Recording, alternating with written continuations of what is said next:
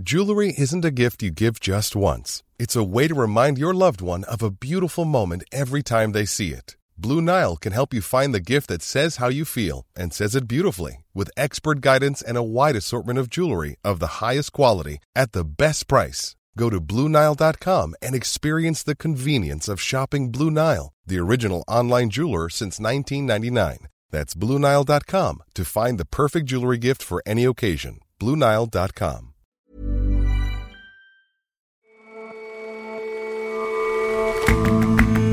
Hello and welcome to The Intelligence on Economist Radio.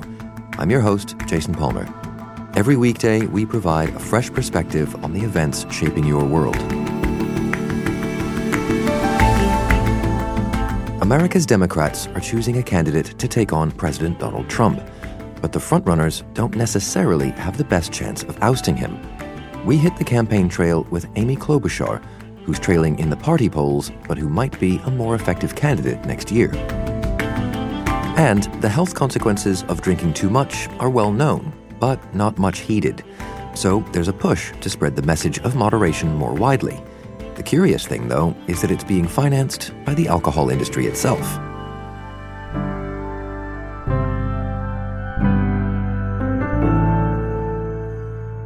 But first, after weeks of pushing for an early general election, Britain's Prime Minister Boris Johnson at last got what he wanted. The ayes to the right, 438. The noes to the left, 20. The country will go to the polls on December 12th. Mr. Johnson is betting that his Conservative Party will win the parliamentary majority that it lacks, and that would smooth the path for his Brexit deal. And there is only one way to get Brexit done in the face of this unrelenting parliamentary obstructionism, this endless, willful, fingers crossed, not me, gov refusal to deliver on the mandate of the people, and that is, Mr. Speaker, to refresh this Parliament. Meanwhile, the leader of the opposition Labour Party, Jeremy Corbyn, sounds equally confident, despite being a hugely unpopular party leader.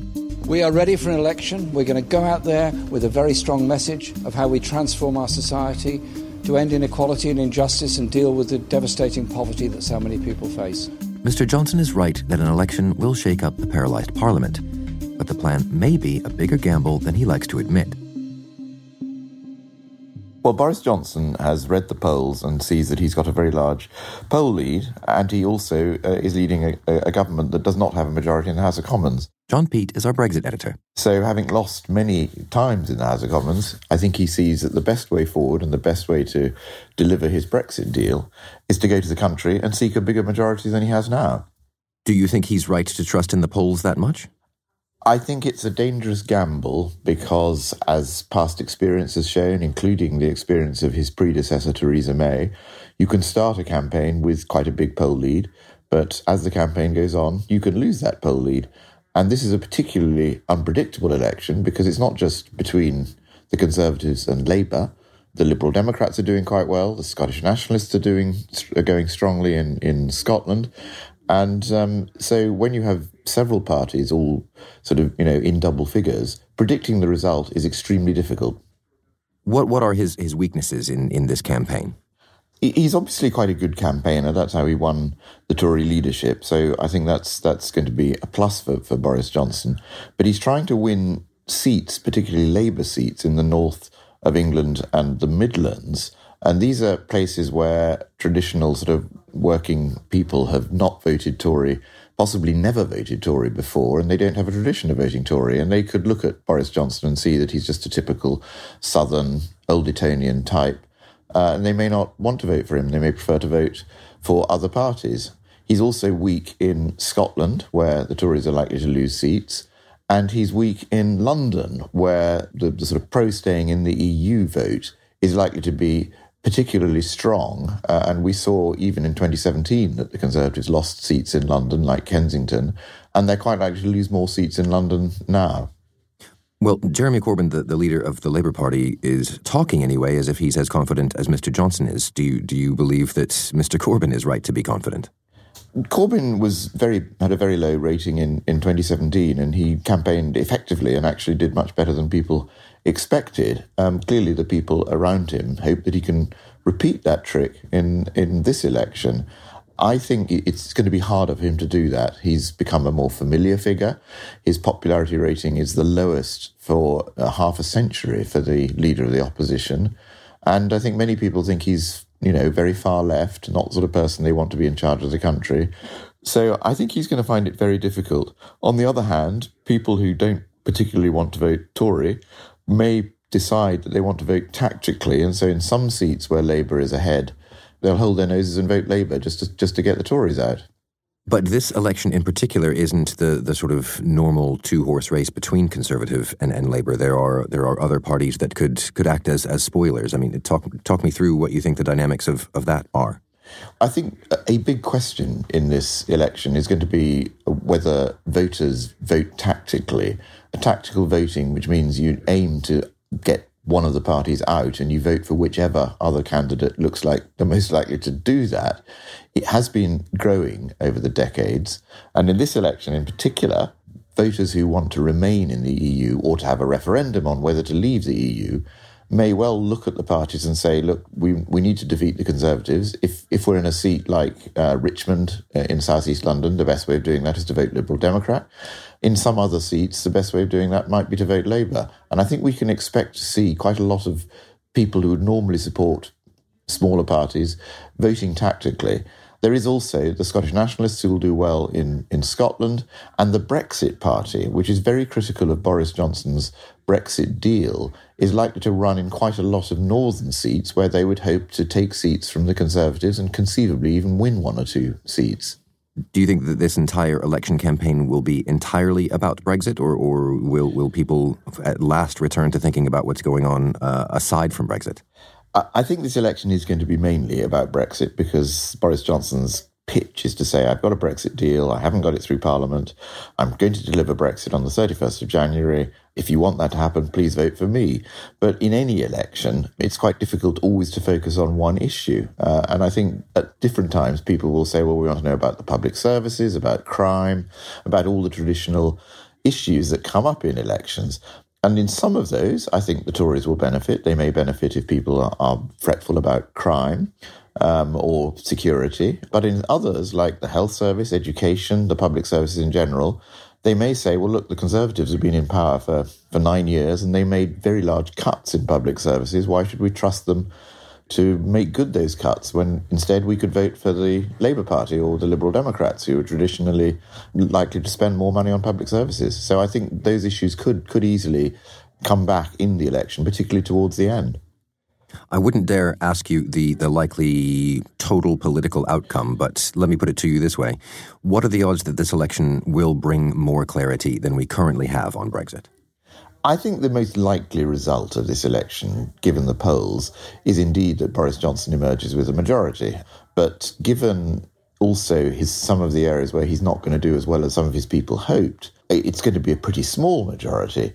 Now, the really crucial thing is how small, and does that make it difficult for him to keep passing his Brexit deal? I suspect he'll just about be able to cobble together enough people to pass the Brexit deal, but that's only the first stage of the whole process of leaving the European Union, and it may not leave him in a strong enough position to negotiate the future trade relationship with the European Union and to handle all the mass of legislation that leaving the EU requires. So it may bring a little clarity, but I don't think it'll necessarily resolve all of Boris Johnson's problems. John, thank you very much for joining us. Thank you.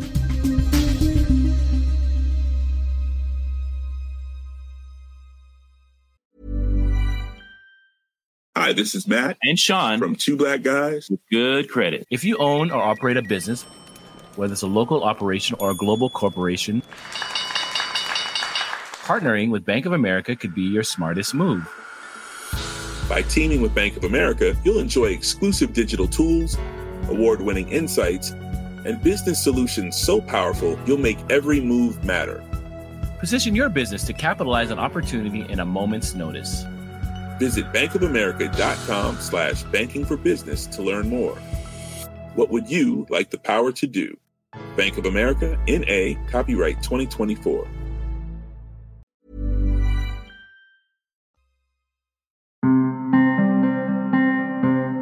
In In a congested field of Democratic nominees, there are three frontrunners: former Vice President Joe Biden, Senator Elizabeth Warren, and Senator Bernie Sanders.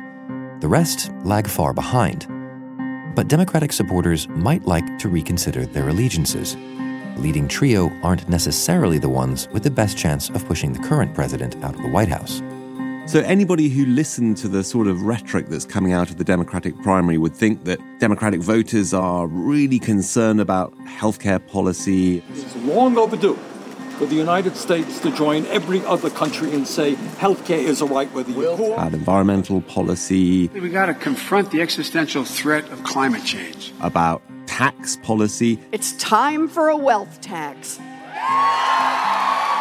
And they are, but there's a massive caveat to that. Democratic voters are overridingly concerned to beat Donald Trump at the general election next year, and they want the candidate who is likeliest, in their view, to do that.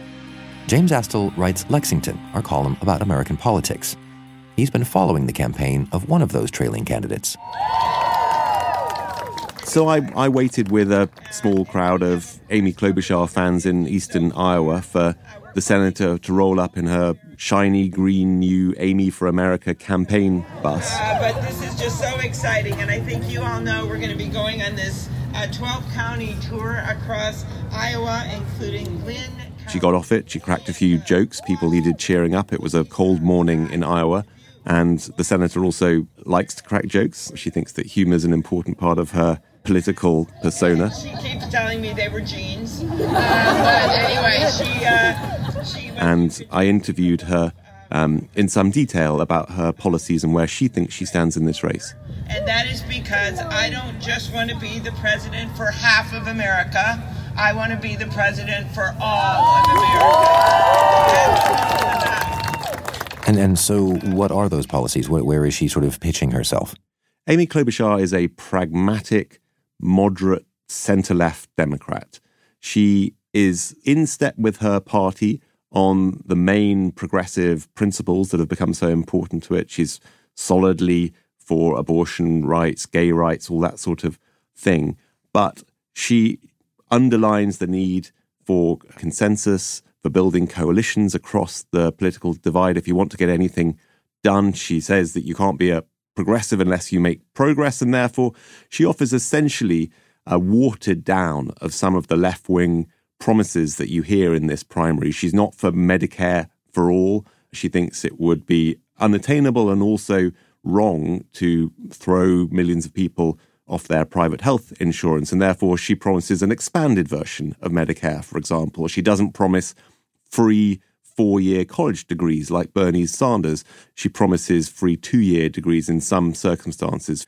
And in the same pragmatic vein, she says that what Democratic voters really care about in this election is not social or economic policy. It's getting rid of the current incumbent of the White House. Senator, what is the question that most Democratic voters are asking themselves in this primary season? Who can win? Who can beat Donald Trump? I promise you, that is it. And that is what unites people, whether they are on the left, in the middle, and the more conservative side of our party. And it actually what brings in some independents and moderate Republicans. So that's why I think you're seeing, even in a small town, in a county like Keokuk of only 2,000 people in the whole county, why you see people showing up, filling up a cafe, because they are making those kinds of decisions. And I have a very straightforward answer for them. And that is that I am someone that brings people with me, and I have the track record to show it. So why is it that she would pose more of a threat to Mr. Trump than other candidates might? She has a record of building coalitions, of winning votes from independent voters, moderate Republican voters even, in Minnesota, which is somewhat swing state. It has a lot of conservatives. Its Democrats have to be moderates like her. And she stresses, of course, that it's those kinds of states, those swing Midwestern states, that are likely to prove crucial to the Democrats' hopes of defeating Mr. Trump in the general election. By turn, they're absolutely crucial to the president's hopes of winning re-election. It was by winning Wisconsin, Michigan, Pennsylvania in 2016 that he managed shockingly to beat Hillary Clinton. Her argument is essentially that she is the best placed candidate to win back those Midwestern states for her party because she has a record of winning her own Midwestern state of Minnesota. You look at the facts here. 2018, a woman won governor in the state of Kansas. Not exactly a bastion for Democrats. That's because she fit the state. She wasn't a celebrity candidate, but she knew what she was doing. We won in Wisconsin. We came back after losing badly in the presidential and won in Michigan with a new woman governor there whose slogan was "Fix the damn roads." It was very direct. Pennsylvania, we won there. So I actually have the facts on my side. The facts for me as being someone that gets things done and wins in the areas more than anyone else on that stage. I am the one that's won in those red rural areas and one in the suburban areas that are also very important that don't get talked about enough. Well, with all that in mind, why is she trailing in the polls so much? I asked the senator that, and she said it wasn't such a difficult question to answer. It's a crowded field. She doesn't have the name recognition of some of the frontrunners, for example. There were 24 candidates at the beginning. We've gone down a few. And I always like to make the glass half full argument that I'm ahead of 18 of them, including the ones that dropped out, including all the governors and the mayor of New York City. And when you look at the history in these elections, it's always been those winning candidates like Bill Clinton and Jimmy Carter and Barack Obama were not nearly at the top of people's lists. Even at this point, they were behind in states like this. And so the fact that I have been able to get where I am and that we're surging, that we raised $1.5 million in just 36 hours after that debate from small donors all over the country, those are good signs. And what's your take on that answer? I think that Amy Klobuchar's candidacy stands or falls on what happens to Joe Biden. The many Democratic voters who are going to vote for whoever they think is most likely to beat Donald Trump are currently all stacked behind Joe Biden. They're typically voters who are somewhat moderate, who are suspicious even of the big promises that come from the left of the party, and also they're voters who may not be paying close attention to the primary race at this moment. And that would account for the fact that they're staying loyal to the former vice president, despite the fact that Mr. Biden is palpably not performing very well in this primary campaign. He's been weak on the debate stage, for example. He's looked his age on the trail. Now, if those voters stay with Joe Biden, then these trailing moderates like Amy Klobuchar really don't stand a chance of making headway. But if they decide that Joe Biden cannot do this for them, is not strong enough to win this primary, then they will probably leave him quite dramatically. And in that circumstance, there will be a strong run from one of the lesser-known moderates in the race. And Amy Klobuchar does stand a chance of being that moderate.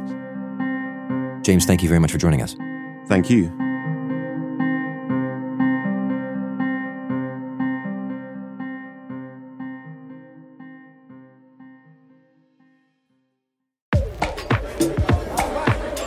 When I'm not hosting The Intelligence, I have something of an unofficial role at The Economist's sister magazine, 1843. I'm their cocktail correspondent.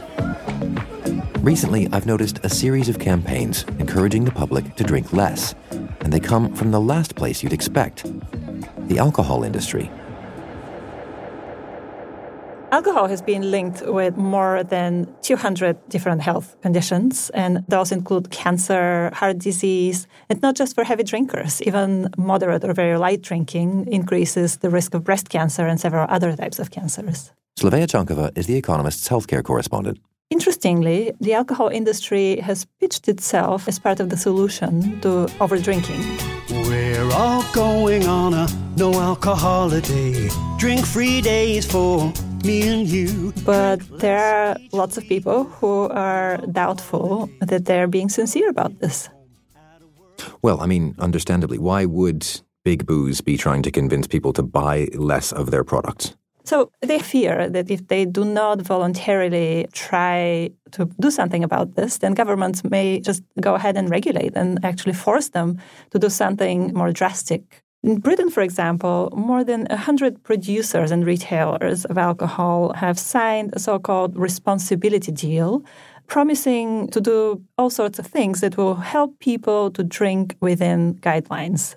Mostly they're doing this by buying ads promoting drinking in moderation. But they're also having all sorts of websites where you can go and put in the things that you drink and then calculate how many units of alcohol that adds up to and how it compares with guidelines. Or they might put some sort of signage on the bottle saying, that pregnant women shouldn't drink. But mostly those are things that people already know quite well. So this isn't going to put off lots of people from drinking. Well, I note some skepticism from you there as well. Why are people skeptical about these efforts? Well, if these efforts were to work, they would be commercially suicidal for the alcohol industry. Researchers in Britain have calculated that almost 70% of industry revenues are from heavy drinkers or really problematic drinkers. And something like 44% of alcoholic drinks consumed in Britain are above the guidelines. So if that would disappear, then obviously it's a big problem for the industry. But you also have to look at really what they're doing behind those websites and labels and so on. So the alcohol industry in America now spends more on lobbying than the tobacco industry. They spend about $30 million a year. Well, to a degree, the alcohol industry seems to be kind of between the devil and the deep blue sea, right? So there's the threat of government regulation. There is the threat of losing a large fraction of their custom, though that might be better for the world.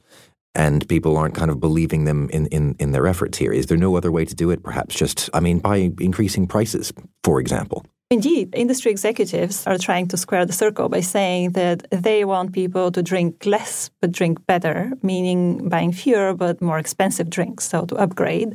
But if people would actually drink in moderation, then to make up for the drop in revenue for the industry, prices would have to increase between 22% and 98% per alcoholic drink if people don't switch the type of stuff they actually drink. Well, what might governments do to try to speed things along if these awareness campaigns that they're behind don't go far enough? Well, what governments could do is pretty much what they've done with tobacco, really, and that is to raise the taxes on alcohol, make drinking more expensive, to limit where and when it can be sold, just make it less convenient to buy. And in fact, right now, Scotland has the only law in the world that has a minimum unit price for alcohol, which means you tax an alcoholic drink depending on how many units are in it. So that raises the prices of all sorts of drinks. And that seems to be working. Alcohol consumption has really declined already in Scotland. From a consumer's point of view, if you still want to, go to the bar, you still want to consume a number of drinks on a fun night out, you could just have lower alcohol drinks, I suppose. That's right, and they're becoming increasingly popular. That's the big new trend right now. And all big alcohol companies, in fact, are investing a lot in research and development to make those drinks taste as good as the real stuff. And with beers, apparently they're quite successful. I think Heineken has something like 40 of their brands in a zero alcohol version. There's certainly a similar trend that I have seen myself in my cocktail research, let's call it. There are some perfectly good cocktails out there that are very deliberately low alcohol. So there's hope for us if we want to keep going out and having these fun nights. I'll drink to that. Slavea, thanks for your time. Should I say cheers? Thank you, Jason.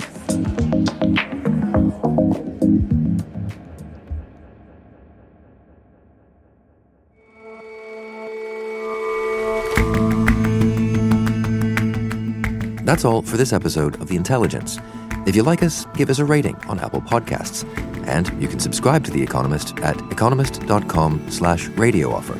12 issues for $12 or £12. See you back here tomorrow.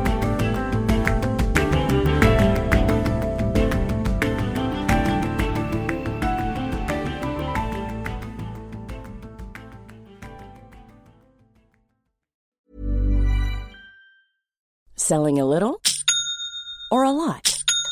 Shopify helps you do your thing however you cha-ching. Shopify is the global commerce platform that helps you sell at every stage of your business. From the launch your online shop stage to the first real-life store stage, all the way to the did we just hit a million orders stage. Shopify is there to help you grow. Shopify helps you turn browsers into buyers with the internet's best converting checkout. 36% better on average compared to other leading commerce platforms. Because businesses that grow, grow with Shopify. Get a $1 per month trial period at shopify.com/work. Shopify.com/work.